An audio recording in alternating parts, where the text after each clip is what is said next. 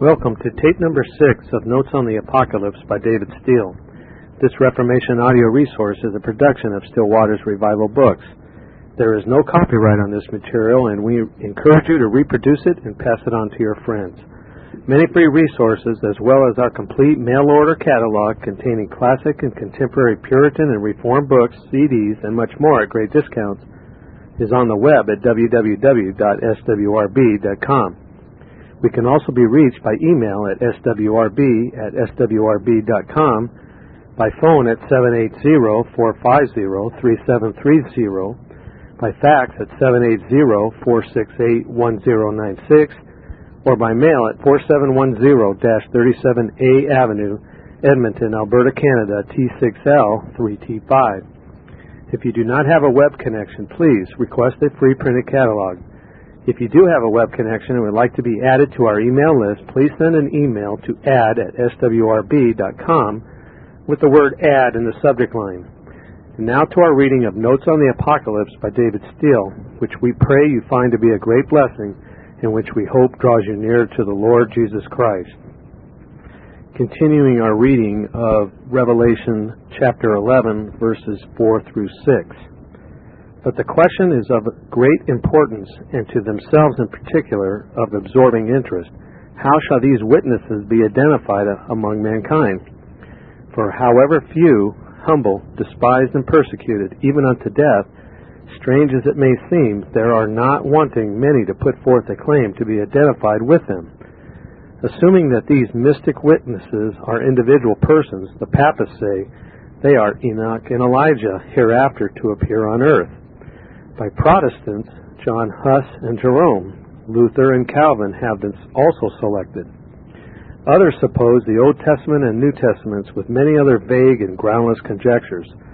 The witnesses die, but the two prophets named were translated that they should not see death, and the thought is preposterous that they should be brought again from their glorious state of immortality and subjected to an ignominious death.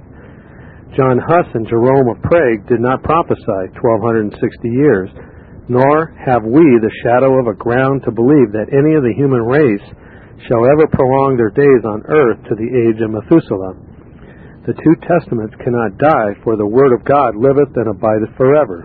1 Peter 1:23.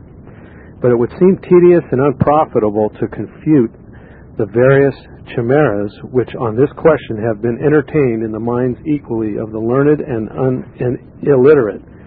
The like fanciful and diversified opinions have been and still are prevalent in relation to what constitutes the Antichrist, 1 John 2:22. Now, it is evident, even on a cursory perusal of the Apocalypse, that the witnesses and their opponents are the principal parties symbolized in the whole series of the seals, trumpets, and vials. How then can anyone attain to a rational understanding of the manifold details who remain willingly ignorant of the principal characters in this grandest of all tragic dramas, presented to man's view on the stage of Jehovah's moral empire, to be contemplated for the whole period of 1260 years?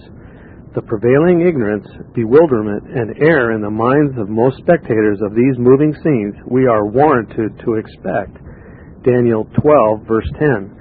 For the present we define the witnesses and Antichrist concisely thus.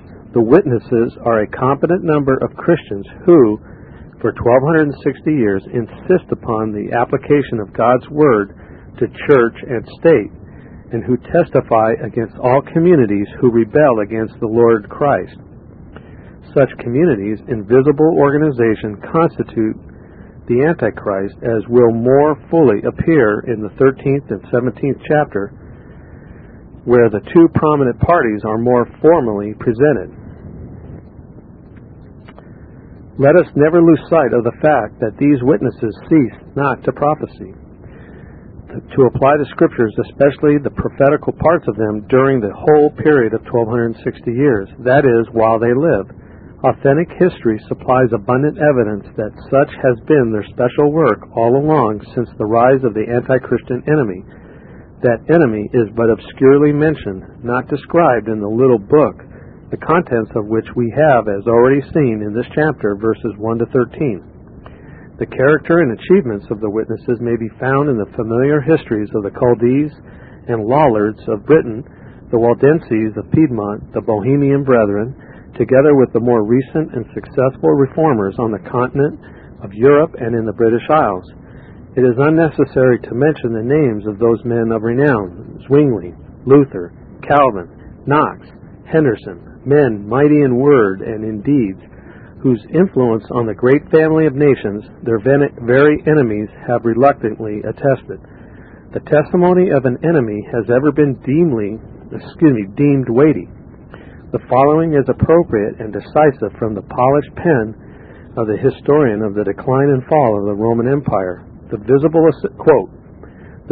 assemblies of the Paulicians, or Albigeois, Albigeois, were extirpated by fire and sword, and the bleeding remnant escaped by flight, concealment, or Catholic conformity. But the invisible spirit which they had kindled still lived and breathed in the Western world. In the state, in the church, and even in the cloister, a latent succession was preserved of the disciples of St. Paul, who protested against the tyranny of Rome, embraced the Bible as the rule of faith, and purified their creed from all the visions of the Gnostic theology. The struggles of Wycliffe in England and of Huss in Bohemia were premature and ineffectual, but the names of Zwingli, Luther, and Calvin are pronounced with gratitude as the deliverers of nations. Footnote: Gibbon has unconsciously written a commentary on prophecy, an involuntary witness like Josephus. Back to the text. Ever since the time of those eminent witnesses, the same testimony has been maintained. It is not yet finished, the witnesses are yet alive, and the term of 1260 years is not expired. Verses 7 to 10. And when they shall have finished their testimony, the beast that ascendeth out of the bottomless pit shall make war against them, and shall overcome them, and kill them. And their dead bodies shall lie in the street of the great city, which spiritually is called Sodom and Egypt, where also our Lord was crucified.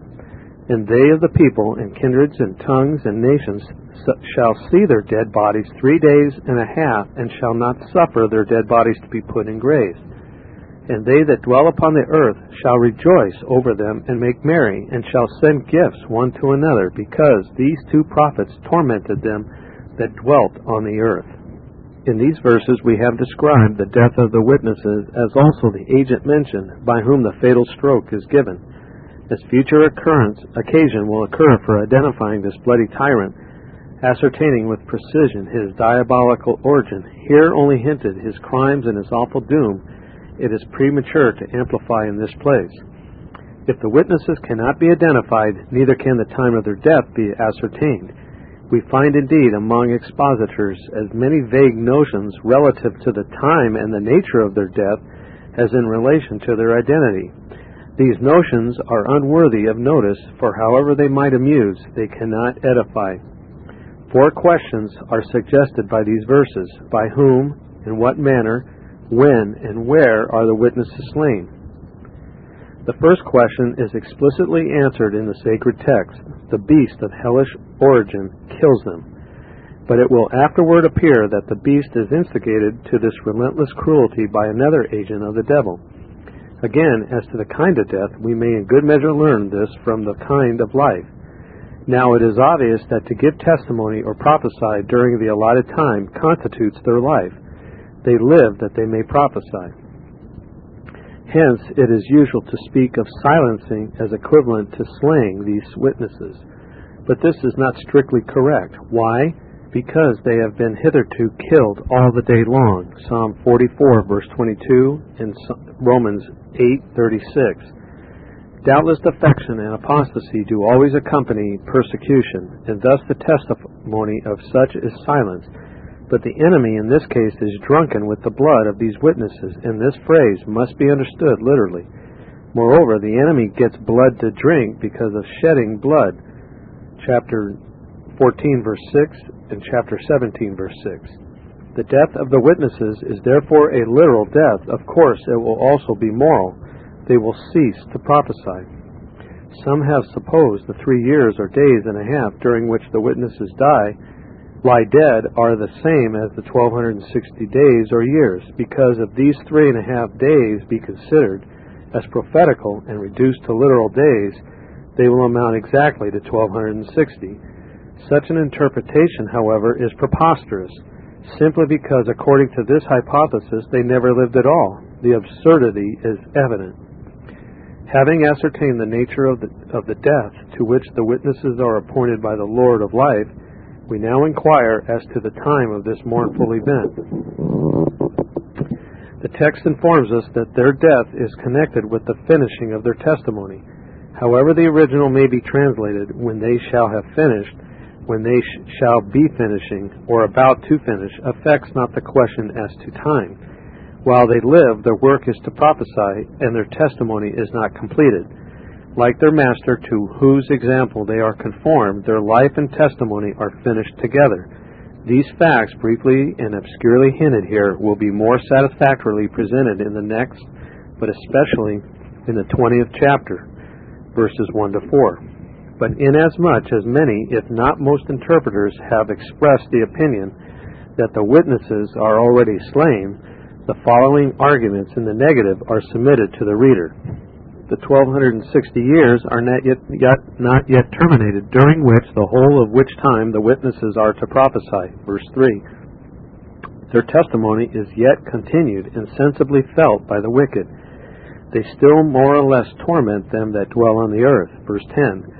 Beyond the usual reproach attached to their names and their work, there has been no general reviling and deriding of them throughout Christendom, to render their memory infamous. Verse 9. No opprobrious epitaph such as these deceivers said while they were yet alive. Matthew 27, verse 63. That so they might be conformed to their Lord in his death. Nor, lastly, have they that dwell upon the earth exulted as yet over these hated individuals as no longer hurtful to kings and provinces, although there have been often partial but premature rejoicings by a part of the enemy. But although from time to time some of them have fallen to try them, and to purge and to make them white, as predicted, Daniel 11, verse 35, yet the time of making merry, sending gifts, is not yet come. While we believe on the grounds adduced, and much more might have been cited from the context, that the death of the witnesses is to be understood literally, we do not suppose that every individual will be personally put to death.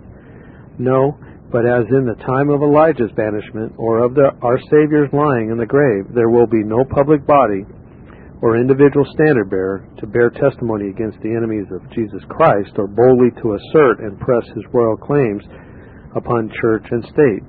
In prospect of this dark time, darker than the darkest ages, we may ask with Joshua, What wilt thou do unto thy great name? But though the witnesses die, the faithful witness lives. Chapter 1, verse 18. The place where the witnesses lie dead is pointed out by three places well known in sacred history: Egypt, Sodom, and Jerusalem. But these are to be understood mystically. The place resembles Egypt for idolatry and cruelty to the people of God. It is like Sodom for literal and spiritual pollution, and Jerusalem where our Lord was crucified afresh and put to open shame in the persons of his slain witnesses. It follows, of course, that place to be utterly destroyed. It follows, of course, that that place is to be utterly destroyed, having committed the crimes and contracted the guilt of all those unpardonable criminals. Psalm 74, verse 13 and 14, Ezekiel 31, 18, Isaiah 13, 19, Luke 21, 20. For similar reasons, Babylon is afterwards mentioned repeatedly as the place of this tragic event, this unpardonable crime, the slaying of the witnesses. Chapter 17, verse 24. It is to be specially noted here that in ascertaining the place of the death of these distinguished servants of Christ, our attention is directed by the Holy Spirit to a street of the city. At present, it is assumed that streets of the city and horns of the beast substantially harmonize as symbols. Now look over the streets of the great city, contemplate the horns of the beast, ascertain which is most guilty of persecution. In estimating the relative degree of guilt, the degree of heavenly light against which the criminal has rebelled is to be taken into the account. John 15:22, Matthew 11:24.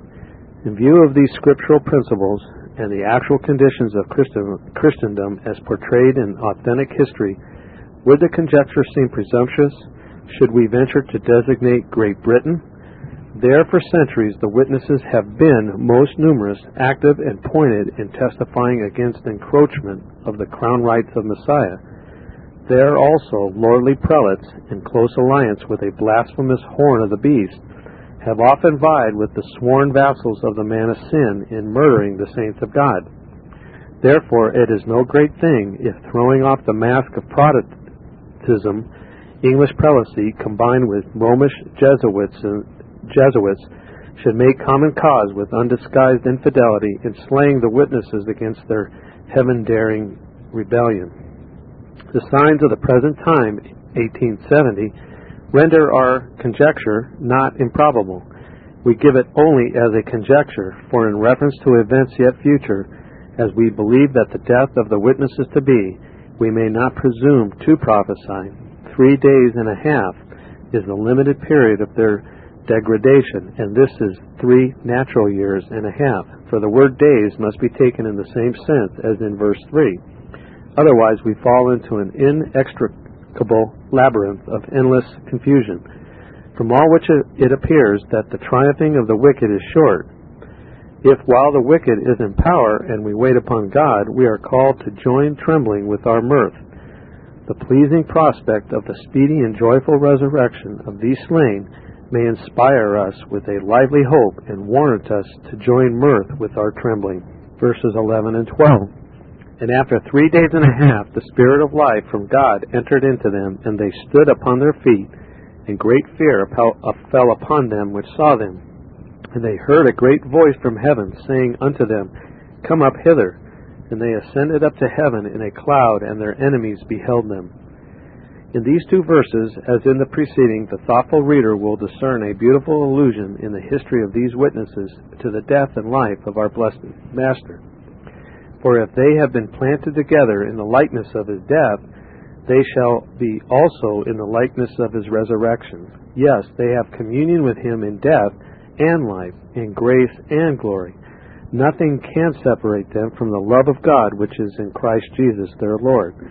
The Spirit of life from God entered into them. That is, God will speedily raise up successors who, maintaining the very same principles, will be gloriously successful in putting down all rule and authority and power that had been in hostility to their Lord. 1 Corinthians 15:24 and 25. See also Ezekiel 37, verses 11 to 14. This is the first resurrection, to be explained by the inspired penman more fully hereafter, chapter 20, verse 5. As Saul feared David and Herod John Baptist, because they were just men and holy, so were the wicked afraid when these witnesses arose, and like Shimei, they justly dread the due reward of their deeds. At the time referred to, the haters of the Lord will feign submission. The great voice from heaven inviting the witnesses to ascend, and their actual ascent, is another allusion to Christ's exaltation. As when he was taken up, a cloud received him, so here they ascended up to heaven in a cloud. It has often been the cry of the anti-Christian multitude, the voice of the people is the voice of God. This cry has been iterated and reiterated in centuries past, like that of the Ephesian worshippers of Diana, that thereby the testimony of the witnesses might be counteracted and silenced. It has been only too often successful. But where did flattering demagogues and haughty despots find the sentiment?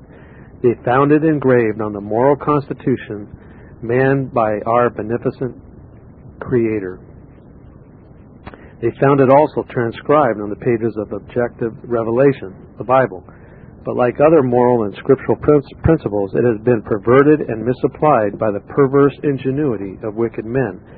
This voice from heaven is indeed the people's voice, and it is legitimate as coming from the people because it is first the voice of God. The heaven here mentioned is the seat of civil power, the ordinance of man, 1 Peter 2:13.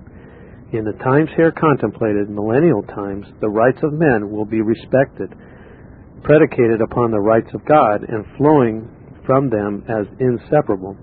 In settling the point of title to civil sovereignty or the eligibility of any candidate for civil office, the principle enunciated by Hushai the Archite will be found to be alone reliable, whom the Lord and this people choose. 2 Samuel 16, verse 18. Only let the Lord have the first choice of candidates for office in both church and state, and society will be prosperous and happy. Acts 1:23 and 24 and 6, verse 5. The great voice of the 12th verse comes from heaven as the great voices of the 15th verse announcing the millennium. Verse 13. And the same hour was there a great earthquake, and the 10th part of the city fell, and in the earthquake were slain of men 7,000, and the remnant were affrighted, and gave glory to the God of heaven. The same hour that the witnesses marked by their resurrection contemporaneously with that joyful event is a great earthquake, a revolution. Chapter 6, verse 12. The 10th part of the city fell, the city Sodom. 10th part of the city, a street equivalent to Horn. Some one of the 10 kingdoms will secede from the anti-Christian confederacy or imperial dominion, and the remnant, the other 9, dreading the mediator's vengeance, will reluctantly but speedily submit. See chapter 6, 16, and 17. In the earthquake were slain of men, names, titles, 7,000. By names of men to be slain, that is, abolished and reorganized society, we are to understand those names of blasphemy mentioned, chapter 13:1, hereafter to be explained. We have now taken a very cursory view of the contents of the little open book. Its place is between the termination of the 4th and the sounding of the 7th trumpet. In other words, it gives an outline of the contest between the witnesses of an Antichrist during the 1260 years, events running parallel in time, at least in part, with the first 2 woe trumpets, for it obviously anticipates also the effects of the 3rd and last woe. This may be as suitable a place as any other, before proceeding to a consideration of the 7th trumpet, to direct attention to the method which infinite wisdom has chosen, by which to reveal to mankind the purposes of God and prophecy. He who alone knows the end from the beginning, who from ancient times has declared the things that are not yet done, has told us plainly, I have multiplied visions and used similitudes by the ministry or hand of the prophets. Hosea 12, verse 10. Now, since God has multiplied visions, we ought not to think it strange if the same important events in providence be predicted by several or by many of the prophets, or that one and the same important event be foretold at sundry times and in diverse manners by the same prophet. How often and by how many prophets was the dispersion of the Jews foretold, the downfall of ancient cities, Babylon, Nineveh, Tyre? Need we refer to the language of our Lord addressed to his disciples on the way to Emmaus?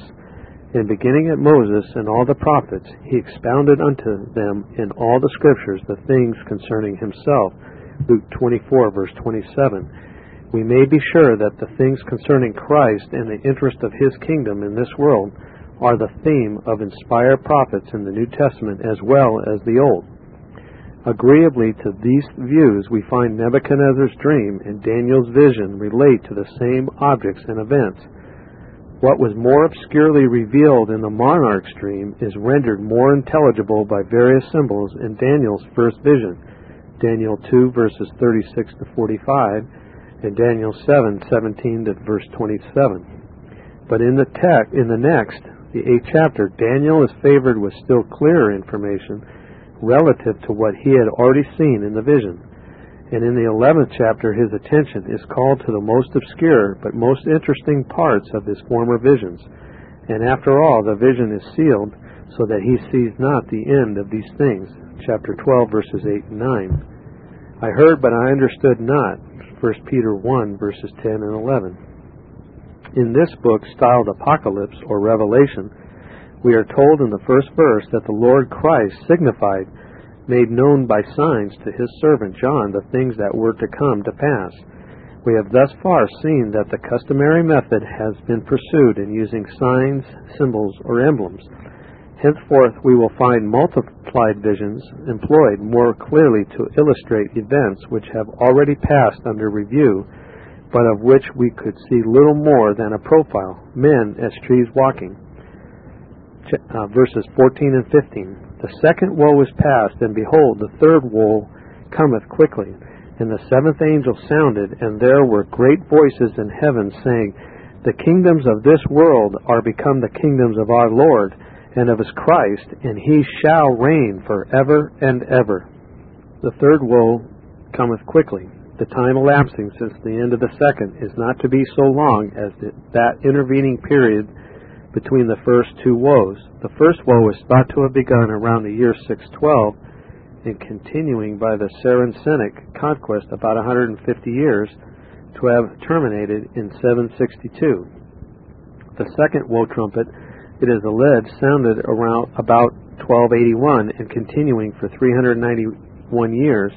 The period of the ravages by the Euphratean horsemen ended about 1672.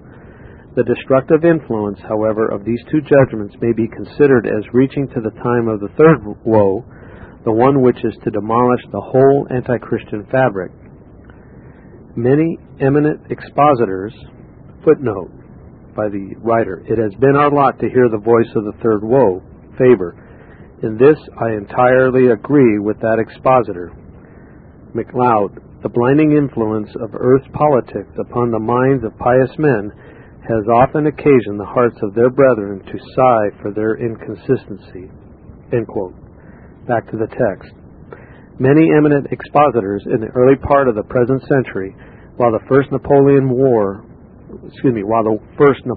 was waging successful war with other powers of Europe, expressed their belief with much confidence that the seventh angel had begun to sound. They were evidently mistaken. Christendom will not fail to hear the voice of the third woe. It may be so that an individual may not be conscious of having an interest inconsistent with fidelity to the Scriptures, while political bias may in fact so influence sentiments as to render conviction less dependent upon evidence than upon his wishes. And we doubt not that misapprehensions and misinterpretations of the other Scriptures are to be attributed to this cause, insensibly influencing the minds and hearts of learned and godly men, as well as in their expositions of the Apocalypse. Indeed, the misapplying of God's Word, precept and prophecy to political and ecclesiastical organizations has been the principal means of combining and continuing the anti-Christian apostasy. Thus, it is precisely that the great adversary has been successful as an angel of light. The little book has been shown to contain such extensive and important events as to justify the solemnity accompanying its delivery to the apostle. He now resumes the subject which had been interrupted at the close of the 9th chapter. The great voices in heaven represent the expressions of joy by the saints upon hearing the voice of the last of the trumpets, as assuring them of the happy change in the moral condition of the world, which they had been warranted to expect by God's servants, the prophets, from the days of old. Chapter 10, verse 7. The universal change consists in this: the kingdoms of this world are become the kingdoms of our Lord and of his Christ. The English supplement, the kingdoms, is justified and required equally by the sense and the laws of syntax. And he is a deceiver if a scholar who insists upon any other to supply the ellipsis. Indeed, the omission of similar supplements has occasioned needless obscurity to the unlearned in other parts of this book. See chapters 19:10 and 22, verse 9. The greatest of all revolutions consist in restoring church and state to their scriptural foundation, transferring both from allegiance to the God of this world, Matthew 4:8, Luke 4:5 and 6, to their rightful owner, the Lord and his anointed, Psalm 2 and verse 2 and 8. When this desirable epoch arrives, for which the persecuted witnesses have long and fervently prayed, chapter 6 verse 10, gospel ministers and Christian magistrates will seek to do the will and aim at the glory of God. It is painful and pitiful to hear learned and pious men often pray that the kingdoms of this world may soon become the kingdoms of our Lord and Savior Jesus Christ. This is to ask amiss, to miss the promise, for no such promise is on record. The groundless conception confounds the revealed distinctions in the Godhead, the Father with the mediator, and it would subvert Jehovah's moral empire, annihilating the internal principle of representative identification. But those good men mean not so, neither to do their hearts think so.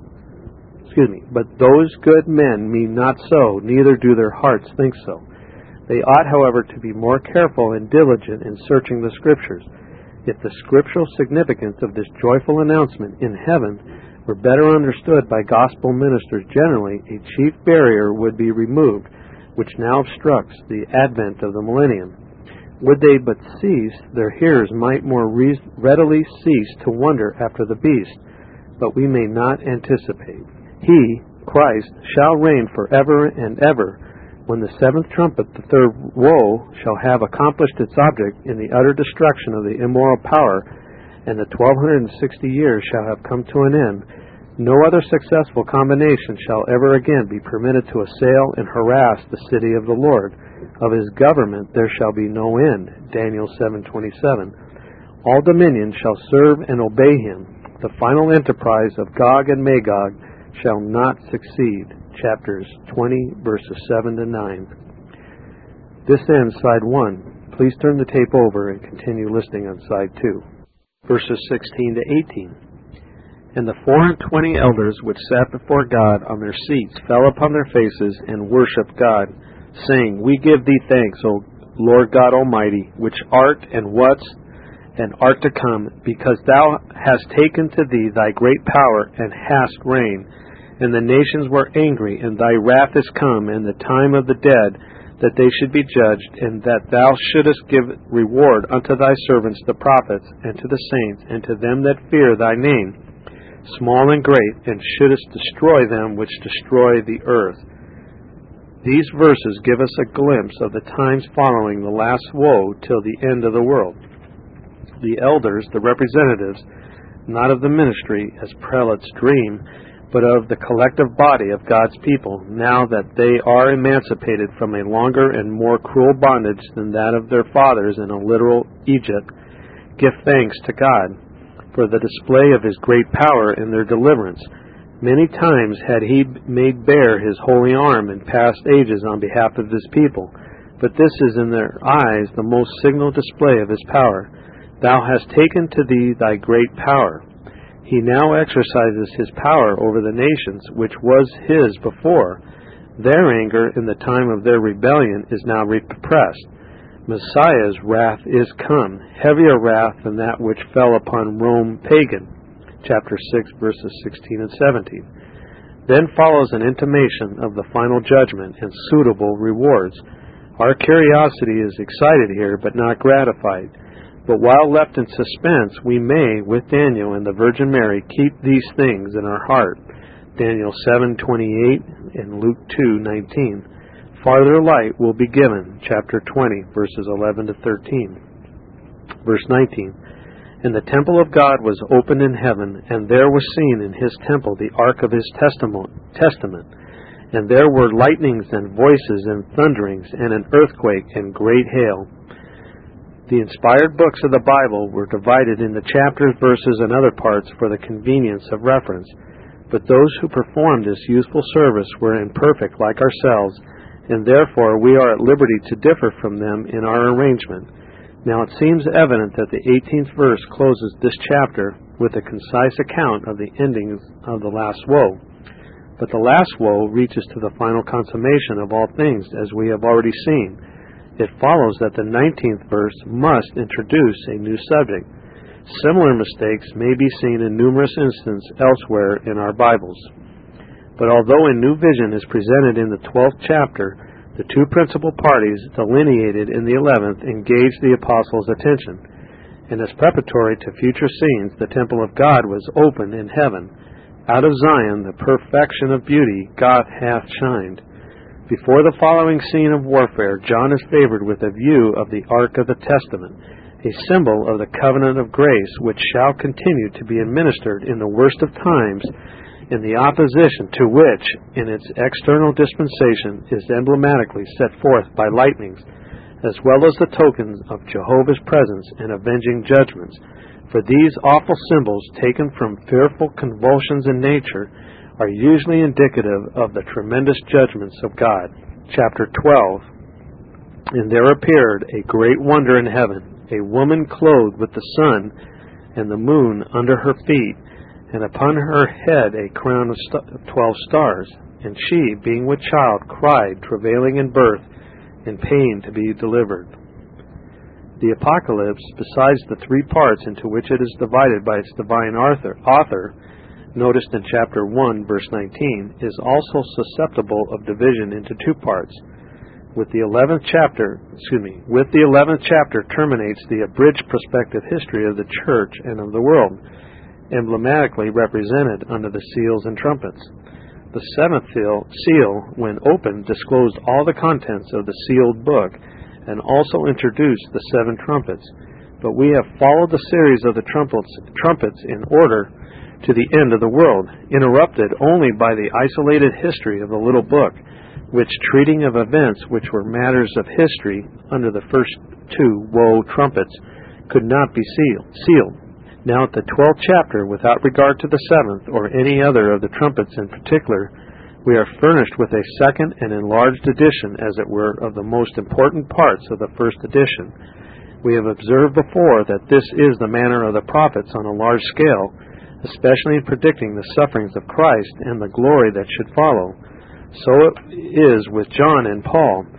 What the latter only hints at when writing to Timothy, 1 Timothy 4, verses 1 to 3, he enlarges upon in addressing the Thessalonians, 2 Thessalonians 2, verses 3 to 12. The theme is the same as treated by these two apostles, and this coincidence will in due time be more manifest.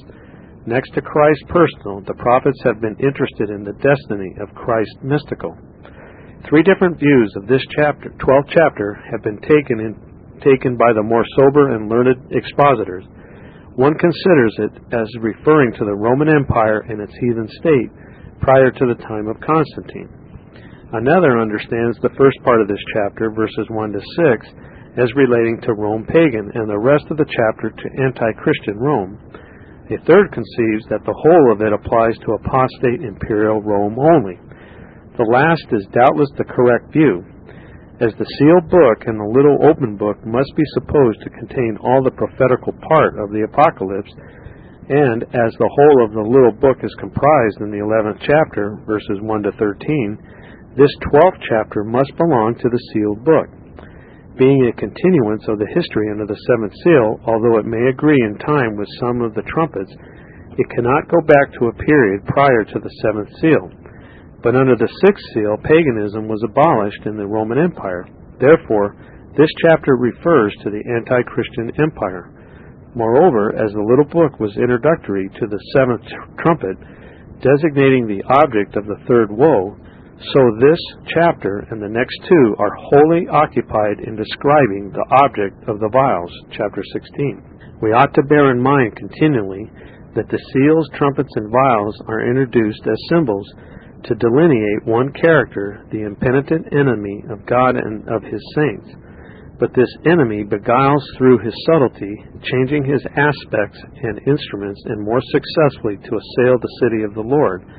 It is therefore the design of the Holy Spirit in these three chapters to present the foe in his most prominent features, that the two witnesses may be able to identify the enemy, be apprised of their danger, and intelligently choose their commander, the captain of salvation. There appeared a great wonder in heaven. The word wonder in this verse and also in verse 3 simply means a sign or symbol, and the whole structure of the book requires that it be so translated. Woman is here the true church of God. Here most expositors fail to explain the symbol heaven. Others say heaven symbolizes the church. Then we have two churches, a church within a church. This is unquestionably the only correct view of the matter. During most, if not the whole period of the 1260 years, the witnesses are so blended with or overshadowed by the Church Catholic or general that few are able and fewer still disposed to distinguish the one from the other.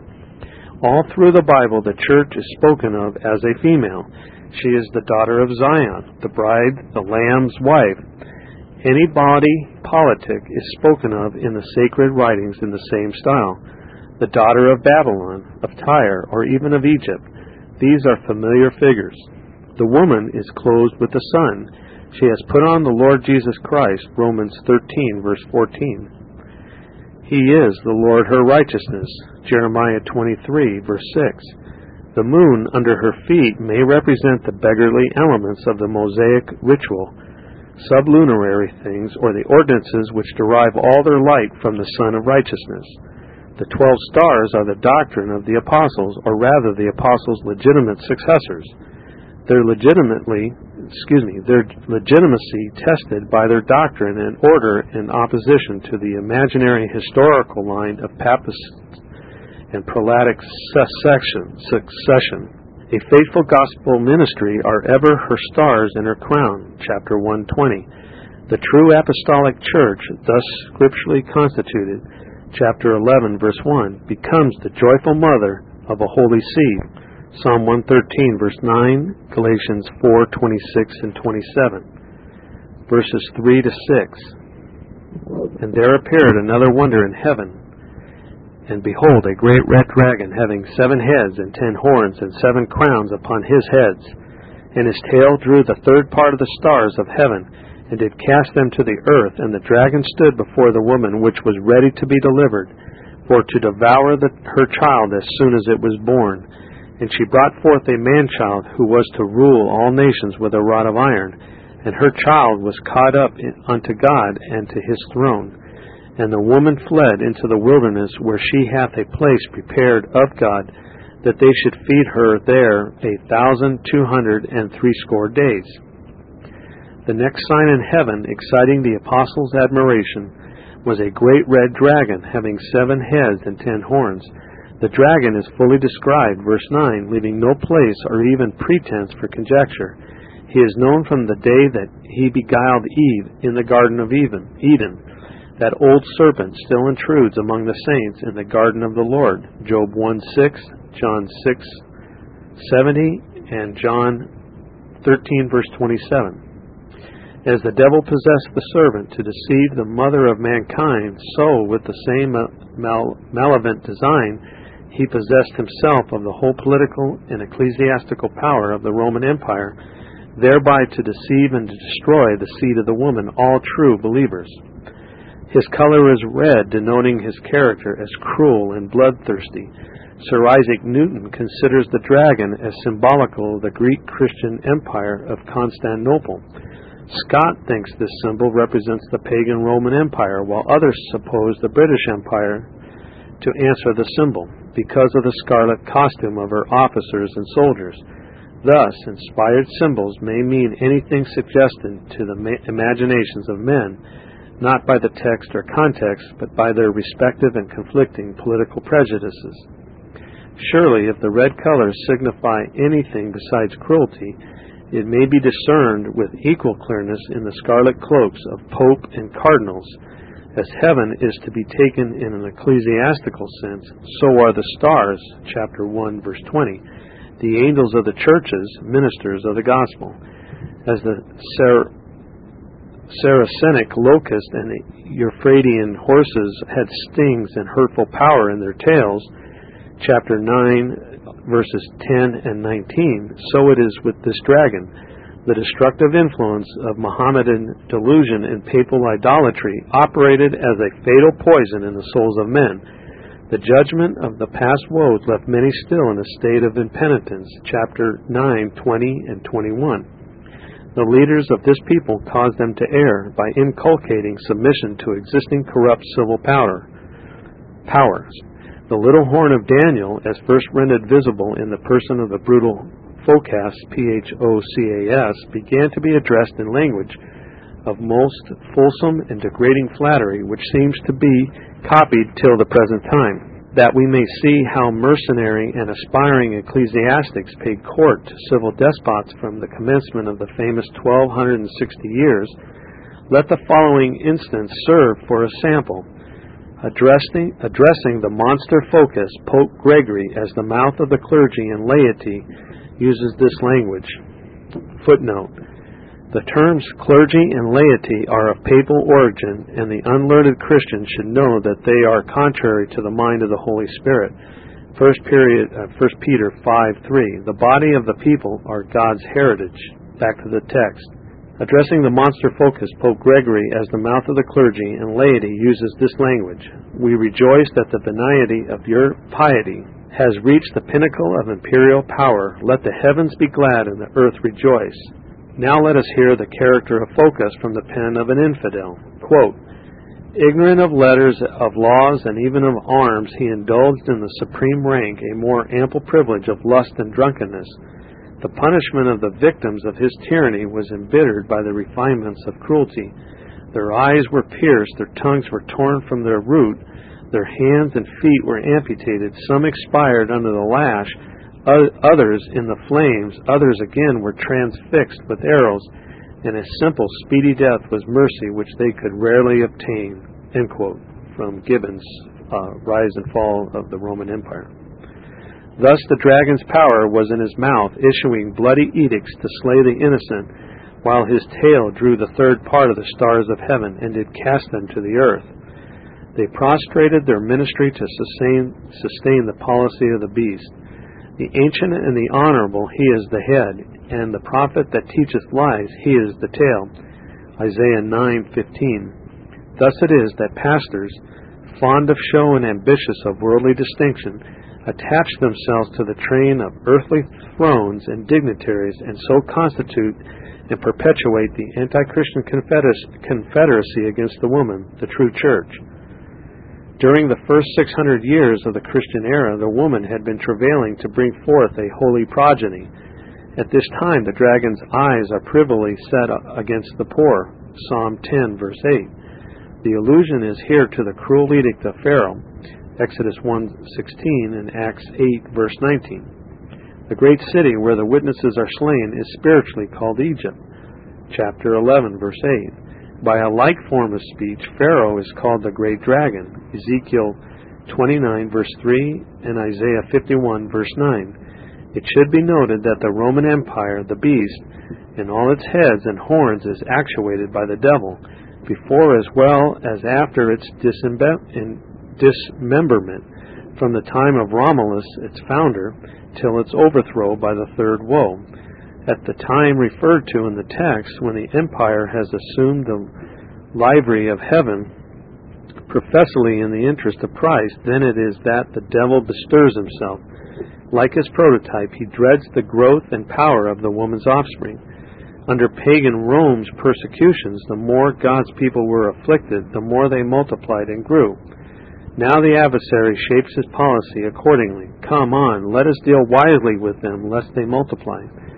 His avowed object is to devour the child as soon as it is born, by persecution to prevent ministers from laboring to convert sinners to God, and to destroy all who, as newborn babes, desire the sincere milk of the Word. The woman had still strength to bring forth. She brought forth a man-child who was to rule all nations with a rod of iron.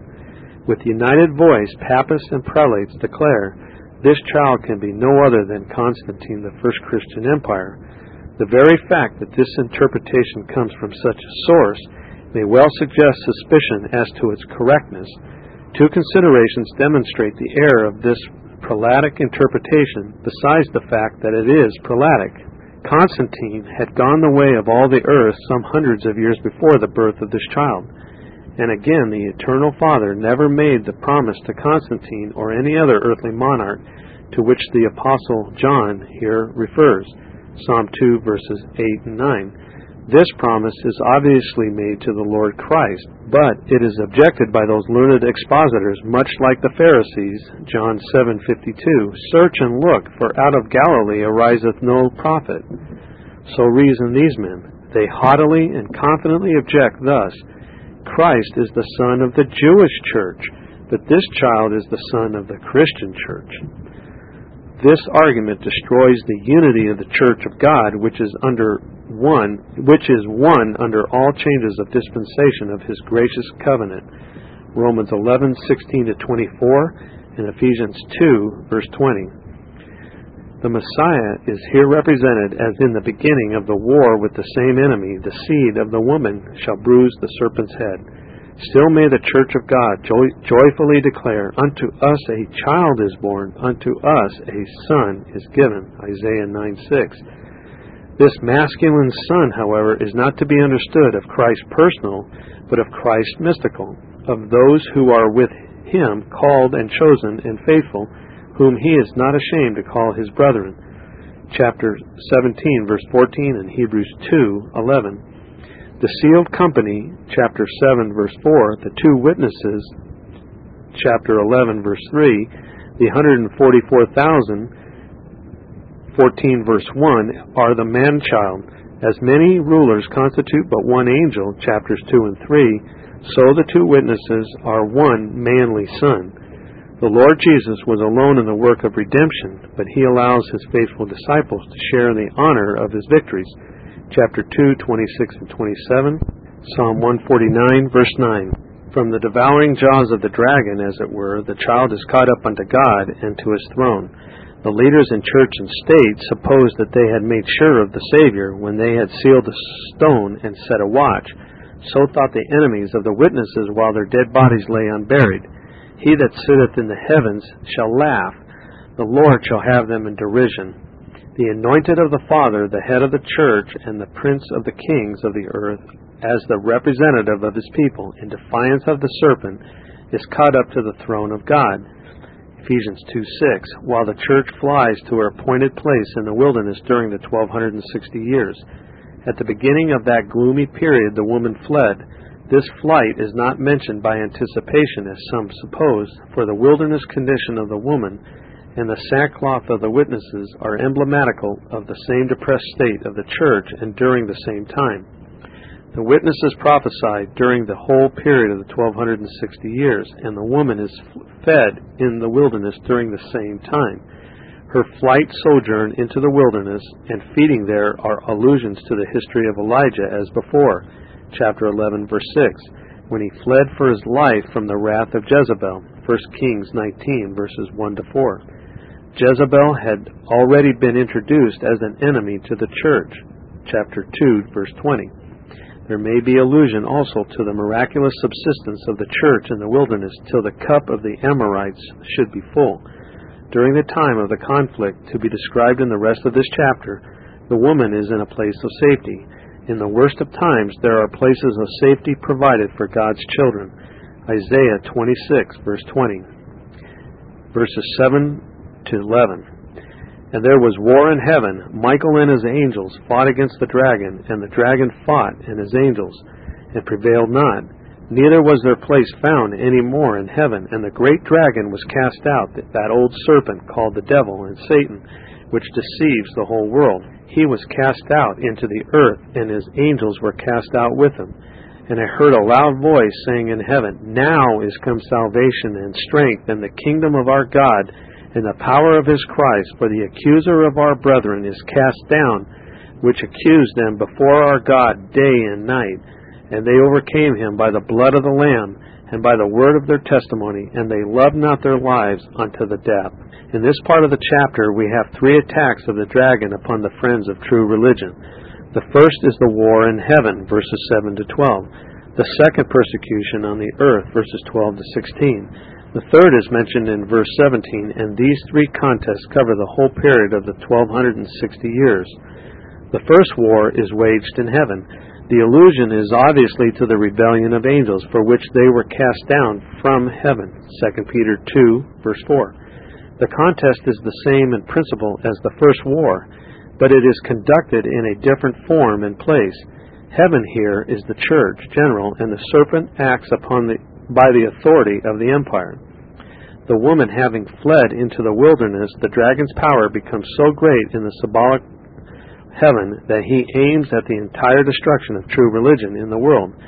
The advocates of true religion at this time were the Waldenses, called by their adversaries in derision Leonists and Cathari, citizens of Lyon in France, and Puritans, a term of reproach heaped upon their successors till the present day. These people were deemed the most dangerous enemies to the Church of Rome. Yet the reasons for their condemnation by the inquisitors are their full vindication in the judgment of impartial men. They are three. This is the oldest sect, for some say it hath endured from the time of the apostles. It is more general, for there is no country in which this sect is not. Because when all other sects beget horror in the hearers, this of the Leonists has a great show of piety. They live justly before men and believe all things rightly concerning God. Only they blaspheme the Church of Rome and the clergy. While the beast of its horns, instigated by an apostate church and both by the dragon, was making havoc of the church, represented by the Puritans, there were some, even in the Romish cloisters, whose hearts God had touched, and who occasionally espoused the cause of a virtuous minority at the hazard of life. This war in heaven, conducted with various success by Bernard, Peter Waldo, John Wycliffe, and others on the European continent and in Britain, may be pronounced by Gibbon, quote, premature and ineffectual, end quote, but the captain of salvation and his heroic followers will give a different verdict. These noble confessors and martyrs, under the conduct of Michael, our prince, began the struggle with the dragon, although the war did not come to its height till the early part of the 16th century. Then it was that Michael and his angels fought against the dragon, and the dragon fought and his angels. Both parties became more visible in the symbolic heaven before the eyes of all Christendom. Michael, who is like God, is the well-known description of Jesus Christ, Philippians 2:6, Hebrews 1:3. To Daniel, while contemplating the same contest, he was made known as the great prince that standeth for the children of God's people, and long before Daniel's time had contended with the devil. Jude 9. Christ and Belial are therefore the two opposing leaders of the armies. In other words, Christ mystical and the devil incarnate are the belligerents, and we know that greater is he that is in the saints than he that is in the world. 1 John 4:4. The result of the war is not doubtful. The whole power of Rome, civil and ecclesiastical, emperors, kings, princes, pope, cardinals, and prelates, were baffled. And this too, whether in the use of the sword of the Spirit, polemic, or of the material sword in literal warfare. When the Lord Jesus mustered the host to the battle, he furnished them with the whole armor of God to stand in the evil way. When Zwingli, Luther, Calvin, Knox, their compeers and successors were obliged to wrestle with the host of Antichrist, against principalities, against powers, against the rulers of the darkness of this world, against spiritual wickedness in high places, wicked spirits in heavenly places, they found it both lawful and necessary, having no sword, to buy one. Luke 22:36. The dragon and his angels were defeated and routed. They prevailed not. He was cast out into the earth, and his angels were cast out with him. The thunders of the Vatican thenceforth lost their wonted power to terrify. Ever since they are but harmless thunder, unmeaning voice. Papal curses, though annually launched against all heretics, tend only to amuse the popular mind, not to reach or disturb the individual conscience. For centuries, the dragon has been unable to rouse any one horn of the beast to deeds of blood. This ends tape number 6 of Notes on the Apocalypse by David Steele. Please go to the next tape in the series and continue listening. Thank you. This Reformation audio resource is a production of Still Waters Revival Books. Many free resources, as well as SWRB's complete mail-order catalog containing classic and contemporary Puritan and Reformed books, CDs, and much more, at great discounts, is on the web at www.swrb.com. We can also be reached by email at swrb@swrb.com, by phone at 780-450-3730, by fax at 780-468-1096, or by mail at 4710-37A Avenue, Edmonton, Alberta, Canada, T6L3T5. If you do not have a web connection, please request a free printed catalog. If you have a web connection and would like to be added to our email list, please send an email to add@swrb.com with the word add in the subject line. This book, Notes on the Apocalypse by David Steele, is also available from Still Waters Revival Books in softcover format at a discount in our A to Z author listings. And please, don't forget to look over the 62 CDs that make up our Reformation and Puritan bookshelf CD sets if you visit our website at swrb.com, as these CDs are a great way to build a major reform library at a fraction of the cost of the printed books.